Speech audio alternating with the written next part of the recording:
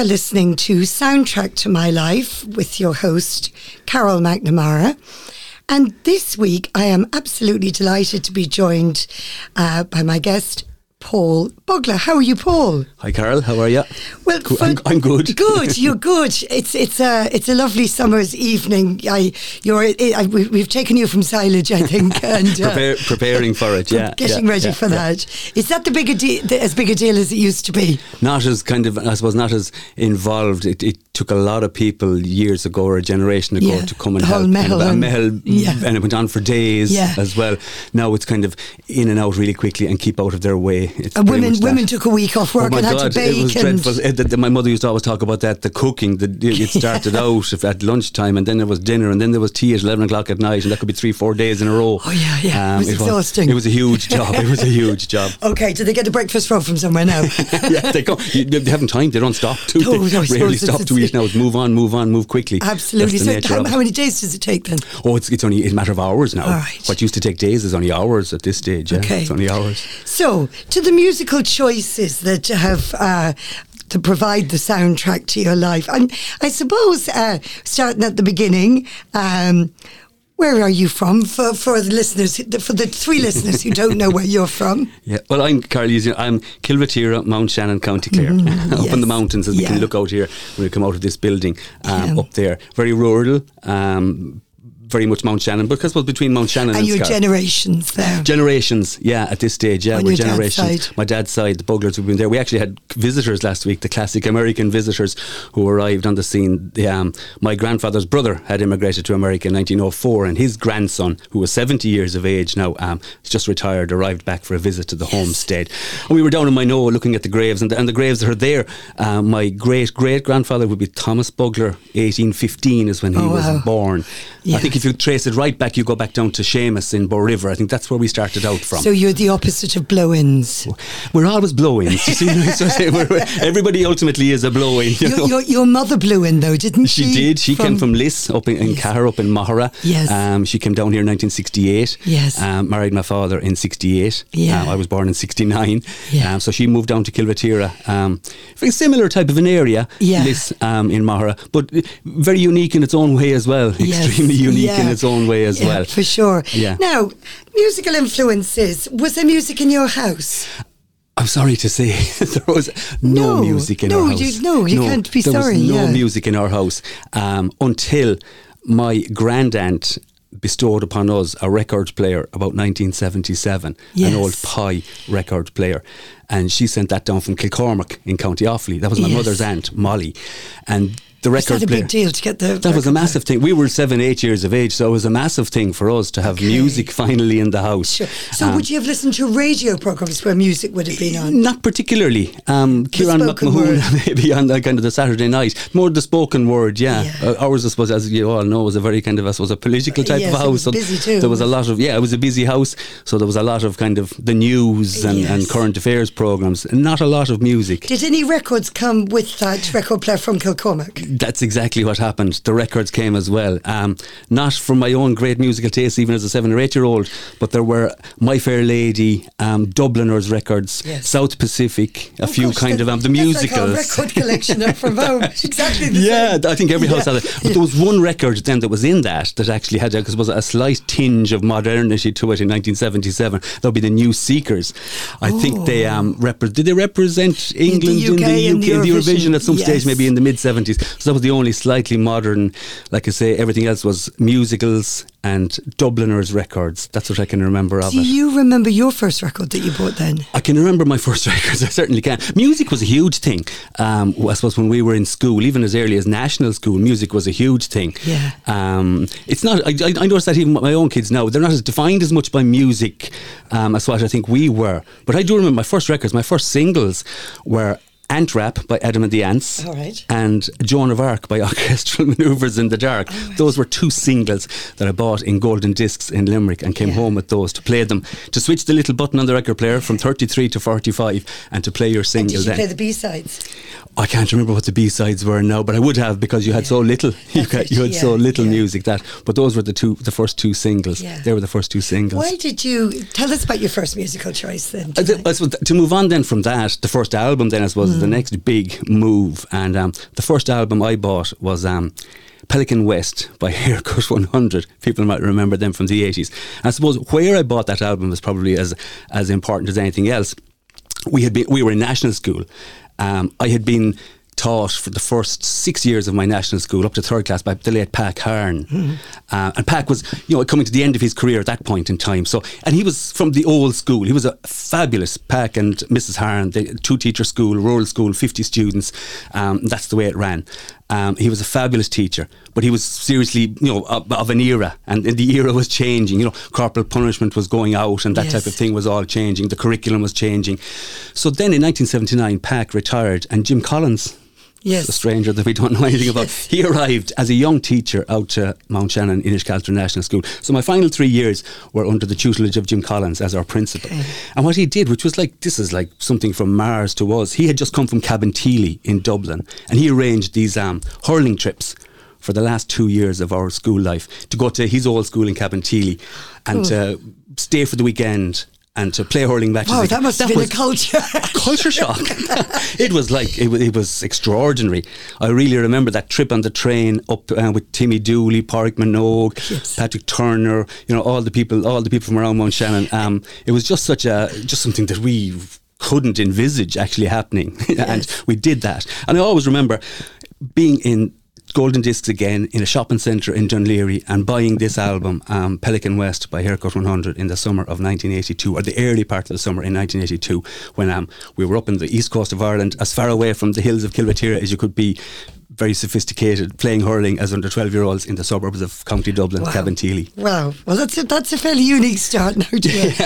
Well, I can remember that's where my first album was purchased. So I had to carry it carefully home in the train to get down home with that. And have you picked this one because it's your favourite on that album? Yeah, I like this song. It's a song that I think has actually stood the test of time quite well. A lot of 1980s music, is better left in the 1980s. But this actually, the song, the production of the song and everything, I think it stands up quite well. And the song is Fantastic Day. Fantastic Day by Haircut 100. Fantastic Day. Let's hear that.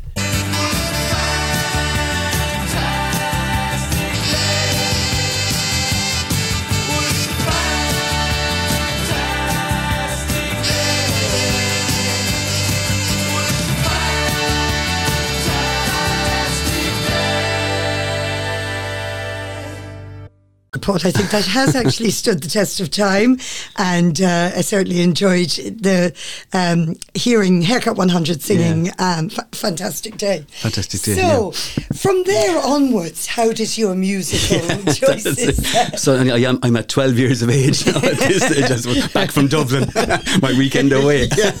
Very sophisticated. So where did I go from there? I suppose at that point you have to think you're transitioning, or you're moving. You're moving from national school to secondary school. So you're moving from a kind of a small 2-teacher school into kind of what was then at the very early stages of the new community college, 450, approximately 500 students, from Bodyke, from over as far as Tulla, down as far as Six Mile Bridge, Fecal, Killanena, Scariff, Whitegate, Mount Shannon. You had a big mix of people there, and that was fabulous. I really enjoyed that. But again, music was a huge part of that, most definitely. You walked in there in, we'll say, September 1982, and I don't know if you remember, or some people remember, at that time, people were very much identified with big band patches on their denim jackets or on their army jackets. And the big thing at that time was heavy metal music. It was AC/DC, Iron Maiden, Motorhead. That would be your kind of and then you have the badges, all the little pin badges, maybe down the front for a whole lot of different bands. I never warmed to the heavy metal. I never really warmed at all to the heavy metal. But I kind of I don't know for what reason, I suppose at the time, Madness and that ska kind of revival, two-tone thing started to kind of happen. And we were getting that through in the radio, if you were listening to Mark Cagney late at night, or if you were listening to any of the radio shows on 2FM. So I just found that interesting. Madness were from Camden Town. Yes, that's Camden Town in London, that's right. I spent a lot of time in Camden Town. And it kind of, did they come about in the kind of mid-70s to late 70s? Yeah, they would have been mid-70s, So at the same time as punk was on the rise, ska that's right. It was starting to come as well. People were starting to look at it as those alternative music. There was a massive influence of kind of West Indian music. Jamaicans especially. And that kind of influenced, well, it is ska music, that's where it comes from. And then the two-tone maybe is a little variation of that, but using those huge influences. And that ska music then, or that the Jamaican ska music had a huge influence on the likes of the punk, especially with the Clash. Yes, they had a massive influence with West Indian music. So it definitely influenced a lot of music. And we started to kind of hear that over here then as well. And I just took a liking. Yeah. I took a liking to that kind of madness, nutty boy, now I'm just kind of type thinking. of thing. So I'm thinking of the guys with the heavy metal insignia on them. And like, did you have your own cool gang then that liked? I mean, I just want you to maybe show you were in some kind of a club here with the ska music. No, were you on your own, or did a lot of people like it? Everybody liked madness, and I think but nobody was. I did have a patch on my back on a Wrangler jacket. Yes. I think I was the only one though. I think heavy metal was by far and away the kind of the biggest genre in East Clare. It's probably in the hard early to 80s. pick a madness song, is it? Not really. No. I think it's actually really. There was an album, I suppose it's a kind of a compilation in a lot of ways. One Step Beyond and Madness would have been the two kind of formative albums. Yeah. But Complete Madness was an album that came out sometime in the early 80s, and it had a lot of stuff on it. And it was a lovely fold-out album with this kind of smorgasbord of photographs and little memorabilia in the centre, which I just found, if you sat down on the sofa at night listening to music, you could kind of spend a good hour going through all those little kind of set lists or photographs or Polaroids or badges just photographed onto the double album. But there was a song on that album which I think kind of it's the basis of the whole thing, which also is a song that I really love, and it's called The Prince. And it was written by Lee Thompson, who was in the band, and it's about, I suppose, a very influential Jamaican musician who just died only a couple of years ago, actually, Prince Buster. Who brought a lot of kind of ska music across. I saw him on Jules Holland. Yeah, that's where He had been hugely influential in the 60s, had stepped back totally. Yes. And then a bit of a revival at the end of his life again, when the whole ska thing started to kind of, maybe people started to take a look at it again and kind of say, this was seriously influential, this music, or this country produced a lot of influential music. So I think what Madness were doing is brilliant. That was one of that song, Madness, they call it Madness. Yeah. If this is Madness, that's actually a Prince Buster song, and that was, I think, one of their first singles or their first album as well. One Step Beyond, I think, which is a song that a lot of people would know about Madness. That's a Prince Buster song as well. So I can remember this album, playing it almost to wearing it out. Every night in the sitting room with the. Have you seen them, Paul? Have you ever seen them? I have never seen Madness. No, I've never seen Madness. Love to have seen them. I have this thing. I don't want to wreck I don't go back to there's a lot of and there's a lot of stuff this year. Even you can see a lot of the gigs that are happening at the big ones about kind of people. That might have been really good, or they're still really good, but they might have been at their peak in the 80s or the 70s or perhaps even the 60s, and still touring or still putting it out there. And I just can't. I find it difficult to go there, so to speak. And sometimes I think if you've played an album that much, you've played the songs that much, you when the old days where the stylist would jump, and you actually have there's a comfort in that version of the song, and if you go and hear it sometimes live, it doesn't sound the same. There's kind of truth in that. There can be truth in that, and maybe one of the artists I talk about later, that's the most definite aspect of his performance, most definitely. But that would be. So we might play Prince Buster by Madness. Buster, he sold the heat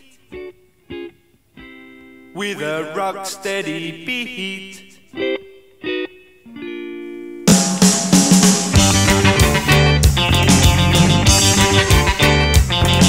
An earthquake is erupting, but not in Orange Street. A ghost dance is preparing, you got to help us with your feet.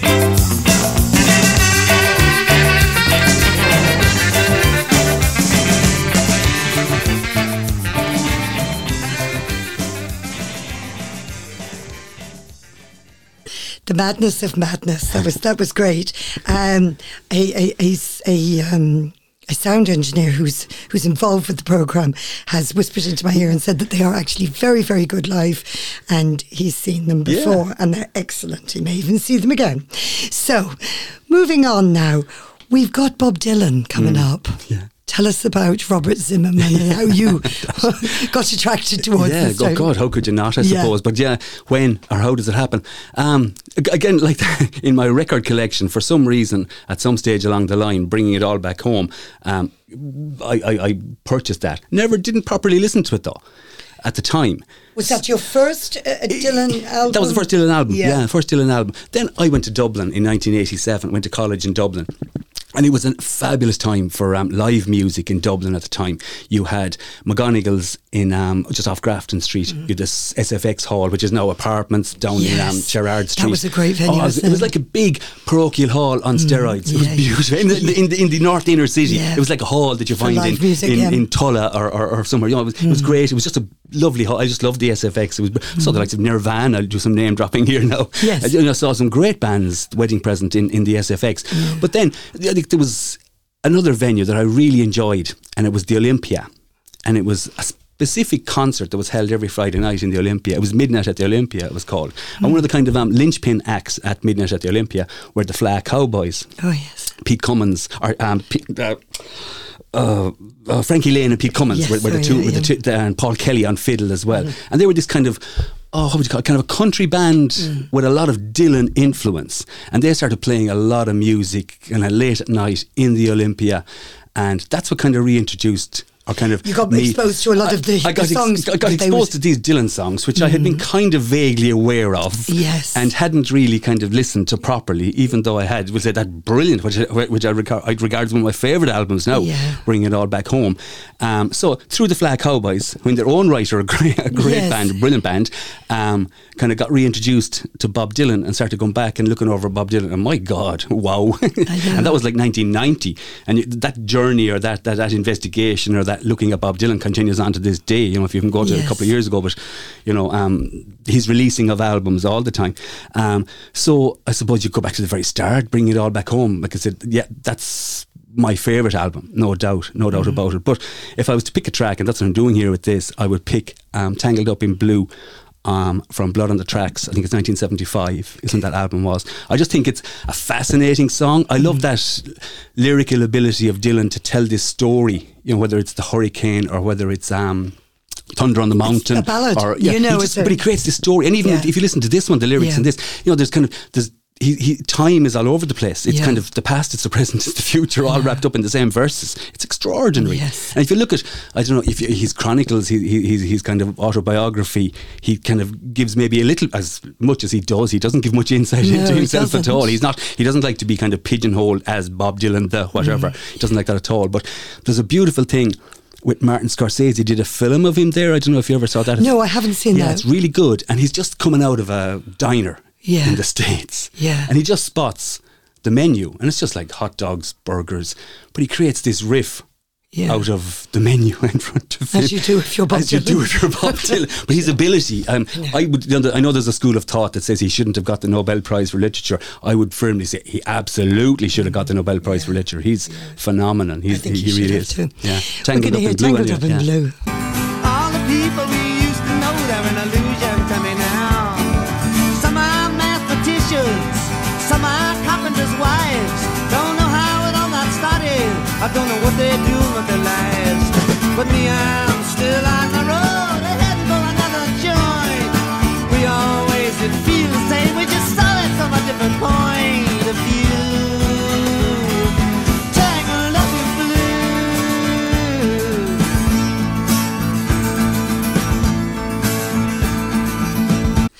And that, of course, was Nobel Prize winner Bob Dylan, and with that great Tangled Up in Blue. And Paul, I'd say you enjoyed listening to that again, did you? I love that song. It's the narrative of it. It's the story. Yeah. I love the story of it. You know, the kind of the meeting up with the woman and having to split up then and going back again, and things not being quite as good when you go back to where it is that you actually were. Book of Poems coming down by an Italian poet in the 15th century. Bob Dylan's lyrics are just extraordinary. I know. They're just extraordinary. And any song you can pick them from, they're just phenomenal. So where to next? Where to next? I think we'll take a trip to the N17. You know straight away. Tell us why you picked that. The Saw Doctors. I suppose I just, of its time as well, and even subsequently now, lately, people looking back at it again, there was a famous kind of version of this done a couple of years ago there by yes, yeah. That woman on one of the, I forgot her name myself as well. I should have had research, but no, it's of its time when it was released first. And I just think myself, I'm not going to be overstating this, but I think it's as important a song as Sean O'Reilly's Misha Era or Carol and Concerto. Yeah. I think it's just encapsulates so much of Ireland, social history Absolutely. of that time of I think it immigration is of the 80s of the youth and youth immigration. Just that's all there was. You know, you did your leaving cert like I did in 1987. Okay, third level education was starting to open up a little bit then. So you had the option of third level, but the third level just meant you were postponing things for 4 years, really. You know, and you'd be going then at that point in time. And really, I think from about 86 to about 90 was the height of the If you the immigration in Dublin at those weekends, all those years from 86, the queues outside the American embassy for green cards for Morrison fees. You did it yourself. We you did went it yourself. 88, It was just every Saturday you had all these people from East Clare, from West Clare, people that you knew were up in Dublin. They might be staying with you for overnight because they were going to have to be out to Ballsbridge early in the morning. Yeah. And you had a lottery effect then to see could you get a visa, and that was it. When we did our leaving cert in 87, you know, huge amount of our class would have emigrated to London and to America. London especially, I suppose. A lot of people went to London in the late 80s.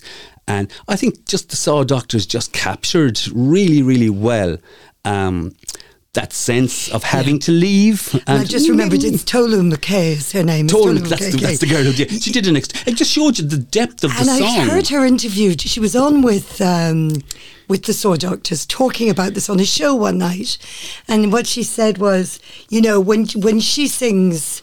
And when the old fella took me to Shannon, you know, she said, you know, I think she's Nigerian originally, whatever. And she said, like, it's just the same. It's such a universal leaving home, you know. It is. But it just went through the ages. That particular lyric or that particular line really strikes a chord with us as children of the 70s and 80s. Yeah. Anybody here in East Clare who was travelling to Knock, and we all travelled annually, you know that turn in Clare Galway when you go on to the N17. It's a resonant, it's a resonant one. It's not quite the same thing with the Tune bypass now, is it? I suppose. I haven't been in Knock for a long time. You get to Knock a lot quicker. But it was just the lyric, the song, I just think it means so much. But again, through experience and from hearing other people, the way they toured in the early 90s, the Saw Doctors, they really did represent Ireland so well right around the world. I had a cousin living up in Aberdeen at the time, and the Saw Doctors played, and he said it was phenomenal the night that they played. And he said they spoke with the drummer afterwards. He was the guy that won the lottery. Remember, he retired from music, but he said his hands were bleeding. They gave it absolutely everything. And they were doing that night in, night out. Aberdeen, Bristol, Birmingham, and up New in York. And Kenny's, wherever it was. I saw it in Sligo myself. They were doing only, you know, I just think their contribution, Davy Carton, Leo Moore and the rest of that band, I think it's you know, we might have kind of smirked a bit at it, or some people might have at times, but I just think they capture a certain Irishness so well in a lot of their songs, but this one, N17, most especially. Let's give it But the beautiful thing with this, I think, which I always like about this, not necessarily with the song, by 1997, just 10 years later, a lot of the people that had to go, you know, were able to come back to Ireland. I always think that was really good. You know, a lot of my friends that had to leave in 87, things started to look up a little bit. This was the people that went in the 50s or the 40s never came home. But our generation have been relatively lucky. A lot of people have been able to come home. So it's good to have this song all the time to remind us. Sure.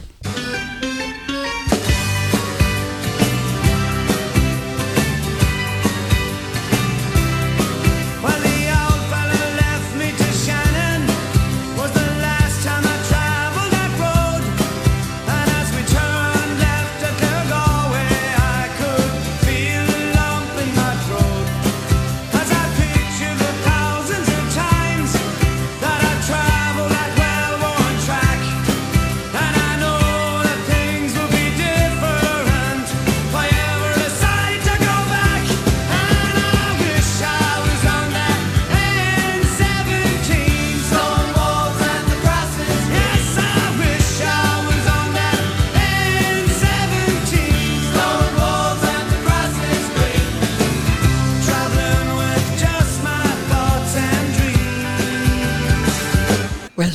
tales for the emigrant, and certainly as an emigrant that left several times, came back several times, I just love them. Yeah. So anyway, that's the Soul Doctors, and your next choice is another Irish band. Yeah, I'm kind of getting stuck here now in kind of the early 90s. Kind of, it's very hard to get out of it. But I think it was a very formative time though as well, notwithstanding the earlier days with the record player at home. But there was such a change in music right through the late 80s, early 90s. The Manchester scene, I suppose, arrived, the kind of dance music and acid house and all that type of thing. But there was one kind of constant we had followed right through. Would have been U2 as an Irish band right through from the late 70s right through the 80s, and so we all kind of were very engaged. I was going to say, were you engaged very early with U2? I would say by the time you kind of got to War, kind of 83, 84, you started to engage. The Unforgettable Fire as an album in 84, I thought was a brilliant album. I know we all had that with Dave Fanning's top 50 every year. Bad was at the top of that. That was a phenomenal album. You know, people remember it was recorded, I think, in Slane Castle in Henry Moncharles's place there. Daniel Lanois, I think, was the producer. And it started this investigation into America, into this kind of love affair between U2 and America, and looking at all the culture there, whether it was Martin Luther King or whatever it actually was. So we were very much aware. My first concert, actually, we could have said, it was 1985 to see U2 in the old Croke Park.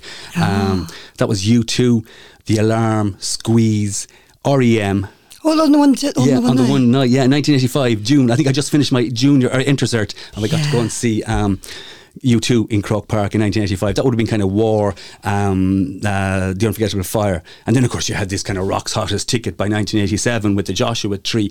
I just got a bit...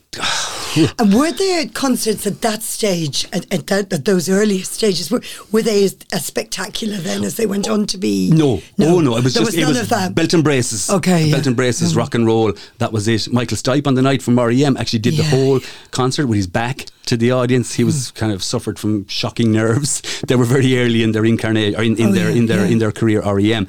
Nothing like the kind of Zoo TV tour, that kind of stuff later. Really rock and roll, Belt and Braces. A year later, then we saw them in Self-Aid. In there was a kind of a concert that was generated to try and create after Live Aid. A year about jobs. That's right. That's right. Bono at this point was becoming a bit. No, that was up in the RDS in Dublin in May 1986. I always remember being at that concert because my father actually suffered a heart attack that weekend when I was at the concert as a teenager. So I came home to that the weekend that he had a heart attack. That was kind of a defining part of our family, I suppose, in the 80s. But Bono was starting to, at that time, I think, kind of become that kind of irritating Bono, if you know what I mean. So he was starting to annoy us a little bit. And then, of course, they had the Joshua Tree, I think 87 maybe, or around that time, which made them into Rock's Hottest Ticket. And they had the preparation work they had done in America really paid off with the Joshua Tree. Like, they became this amazing world band. I didn't particularly like that. Is this your favourite U2 song? First of all, what song have you chosen?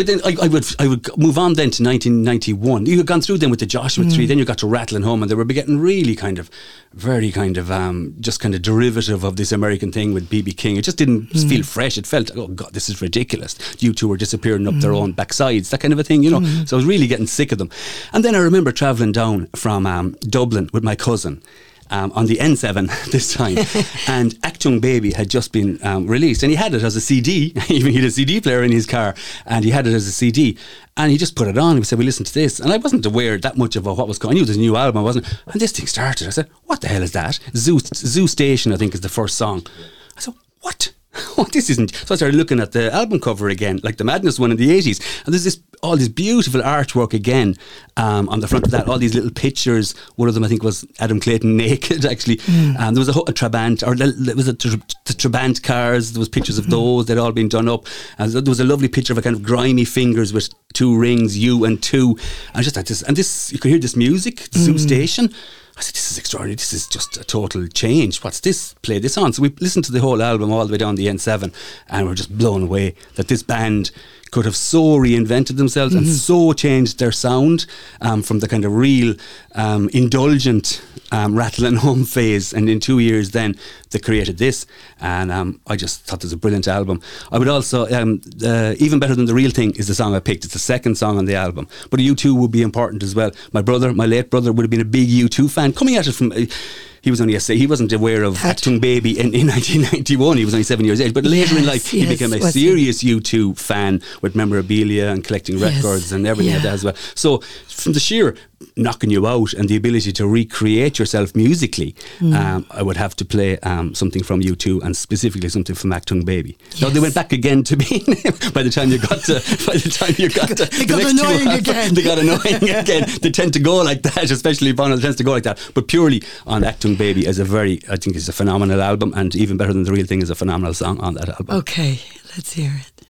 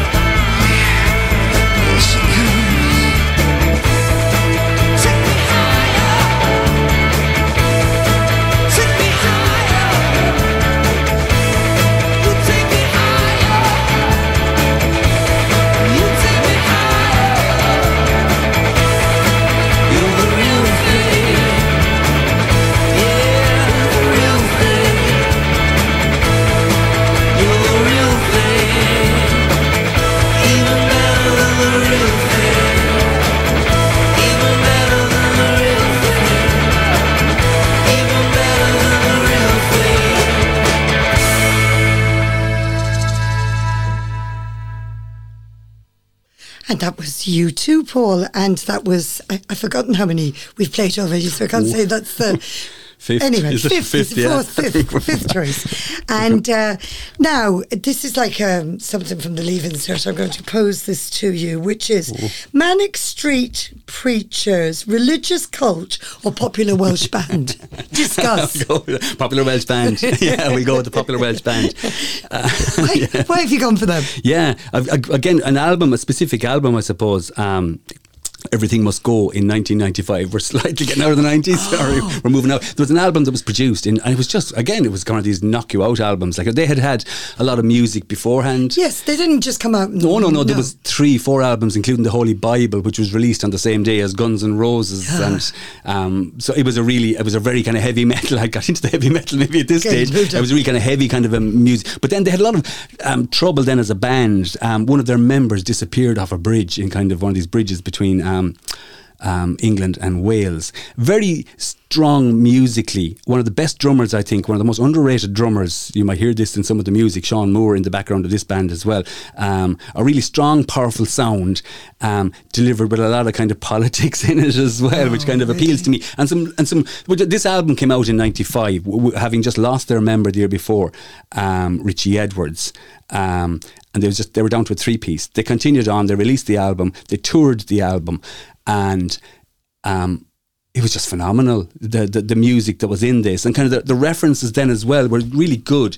You know, there was kind of a song called Kevin Carter, which was he was a photographer from South Africa, one of those famous Pulitzer Prize winning photographs. Yes. Do you remember there was a child in one of those South Sudan famines with a kind of a buzzard in the background? There was a child kind of hunched down. One of those famous. Anyway, there was a story there behind him and his life as well, and there was loads of that kind of stuff in their songs and in the lyrics, which I just found really, really good as well. A real political edge to this band all the time, which kind of interested me. And even subsequent to this, they did a lot of work. British politics, British politics, the Spanish Civil War, history, all this kind of thing.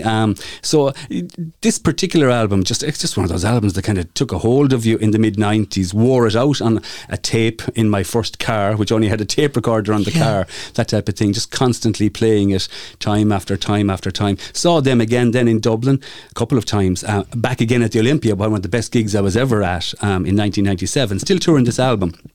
And they left a place then on the stage for that member of the band that had unfortunately disappeared, and they could never officially declare him dead for years either. It was obviously a suicide. He had a lot of issues, but so it was just a really honest band, I think, that just kind of worked really, really hard. And it tried to came out in a memorable year of 95. 95 for Clare then as well, later in 95. Got to go back to Croke Park Yes, since there you go. 85. Oh no, we had been there in 92 with the Yes. footballers and Yeah. the junior hurlers. So there was just an album that just kind of clicked with me, and it just went on and on. I just kind of Which song from that album? I would say A Design for Life, probably from again the orchestration actually as well, kind of how they kind of managed to meld rock music with a kind of an orchestral kind of thing. Is when it's done well, that can be really, really good, Yes. and I think they really achieve it with that and this. Let's play that. We don't talk about love. We only wanna get drunk, and we are not allowed to spend, as we are told that this is the end. Our design for life. Our design for life. Our design for life. Our design for life. Well, I really enjoyed that, Paul. And I actually didn't know that I knew that song so well. Yeah. And the orchestration, it's absolutely fabulous, isn't it? The serious, like I said, exceptional musicians, but then it lends itself very well to Yeah. kind of orchestration as Yeah. well, and that orchestra worked really, really well with that. But I've heard that, like I said, I've heard that played live without the orchestral. Okay, part, yeah. and it just works just as well. Well, and I've that's a just sign of a really added good it to band, my a strong playlist band. now. I really like that. Yeah. Okay, so we're really changing tack now with your next choice. And why? Yeah. This is, whilst it isn't moving forward, it's possibly moving backwards, but for me it is moving forward, if you can understand where I'm coming from. I wouldn't have, I suppose, appreciated, I wouldn't have ever had a massive graw for Irish music. I respect and kind of... And For Irish traditional music, yeah. But, and it's there. If you're living in East Clare, it's there. And in your family. In your family, you can appreciate it. Of course you appreciate it.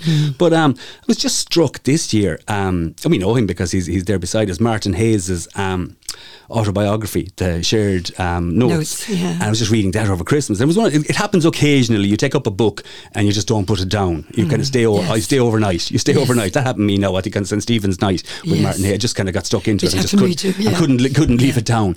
But he talked about Tommy Potts. And I knew the name, knew he was there in the background.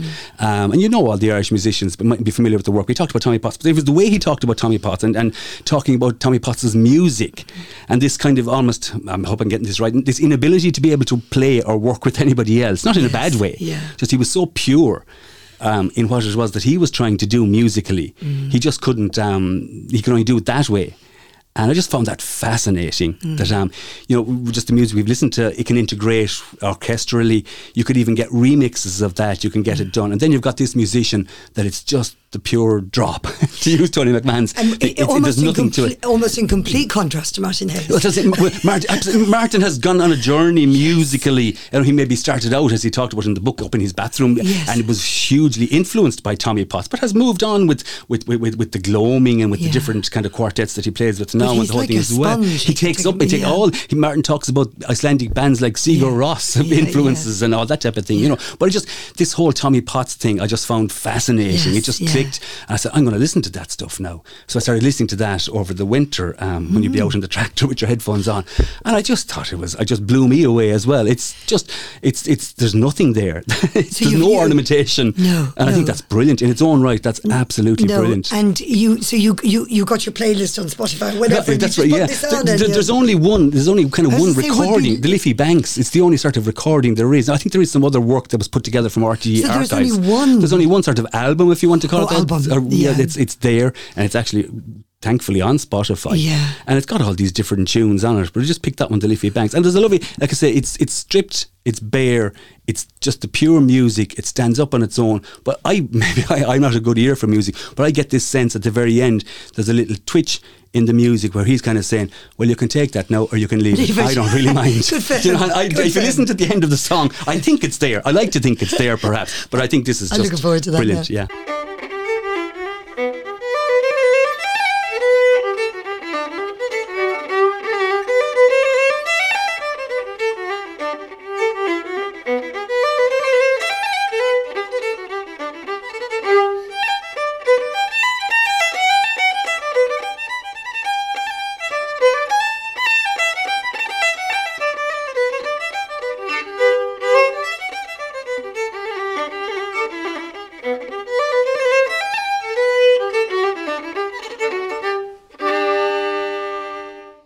right. He ends with that. Well, there you are now. I think he's saying that at the very end, because I think, you know, even with his music, or the way he tried to, I think he deliberately regarded Irish music as something more than just, you know, to facilitate dance or to kind of just entertain. He felt, I think it was an art form in its own right. And I have to say, Paul, it's typical of your inquiring mind that you read this in a book. Yeah. You read about him and then you went off to well, in to fairness, Martin Hayes he's down there, and you can follow the you can paint by numbers after that. That was a great journey this spring. Actually, I really enjoyed that Tommy Potts this spring. Oh, that's very good. So, what will you be listening to on your tractor next? I wonder. The next winter is a great time, actually, when you're in the tractor. Sure. Winter is a great time. Yeah. You're up and down to Killanena, actually, there on the road. It's a great time to listen to music. Do you have special headphones? Yeah. So you don't hear them? Yeah, good headphones. And I find it really good, actually. I find it a good time to, even if you're working late at night, it's a really good time to listen to music. I find it's a really good time to listen to music. And podcasts as well. And podcasts as well. It's a good time. So what's your final choice, Paul? Yeah, I suppose my final choice, and again, I'm going backwards to go forwards. I suppose it's we lost a very influential, for me, I suppose, and for a lot of people, a very influential musician just a month ago, Cathal Coughlan. He would have been involved with a famous band from the 80s, again, or a famous Irish band, a Cork band, and those Cork people always liked to make sure that they had their muscles flexed. Micro Disney, and latterly then with a band called the Fatima Mansions, had continued to work loads of projects right up to his death, which is just about 6 weeks ago, or eight weeks ago. But he did a reunion tour. They were a great band, Micro Disney, in the 80s. Himself and Sean O'Hagan, they were two musicians, and they had that kind of Cork chip on their shoulder, we're the best in the world thing, and they were in a lot of ways the best in the world. But they broke up. But they did a reunion tour in 2019, and everybody kind of wanted to go and see them. It was impossible to get tickets, but they did the tour, and there's a little bit of footage. It was a friend of mine sent this on to me. He had tickets. He went to see it in 2019 in Dublin, not in Cork. He saw him in Dublin, in Whelan's. And he's just said, the night he died, we were just texting over and back or WhatsApping over and back, and we were looking at different lyrics and different songs and things. He says, listen, he says, this made the hair stand on my head, on the back of my neck at the end of his gig in Micro Disney in Whelan's there 3 years ago. And it was a song called The Night.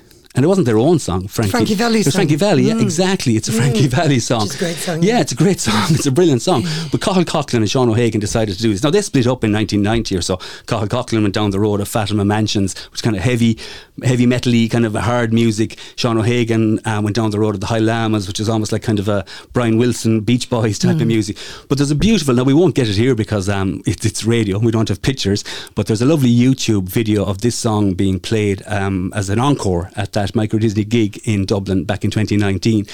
And Sean O'Hagan, you can see them, they're both totally into this song. You know, it's somebody else's song, it's Frankie Valli's song, but they're totally into it. Sean O'Hagan is chopping the guitar, he's using his hand to time himself as he's singing. Cathal Coughlan is timing with a tambourine. He's really into the song as well. And it's what they say at the start, it's what Cathal Coughlan says at the start. You know, he said, and you wouldn't associate, if you knew the Fatima Mansions or Micro Disney, you'd say Frankie Valli. No, it's not going, this is not right. This isn't going to work. You're not going to put them together. But he makes the point, and the specific thing he says, in the fullness of time we came to appreciate the music of Frankie Valli. I just felt that in the fullness of time we come to appreciate so many genres of music. We might poo-poo at them or laugh at them or not be influenced by them at one stage, but if we take a bit of time to go back and have a look at them, we see some kind of things that kind of go wow.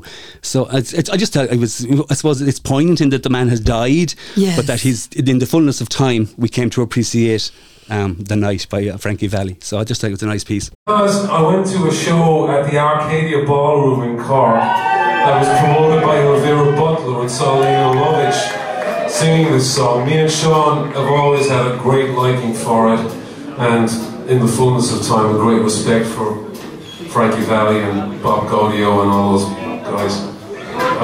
So this is that song, and this is called The Night.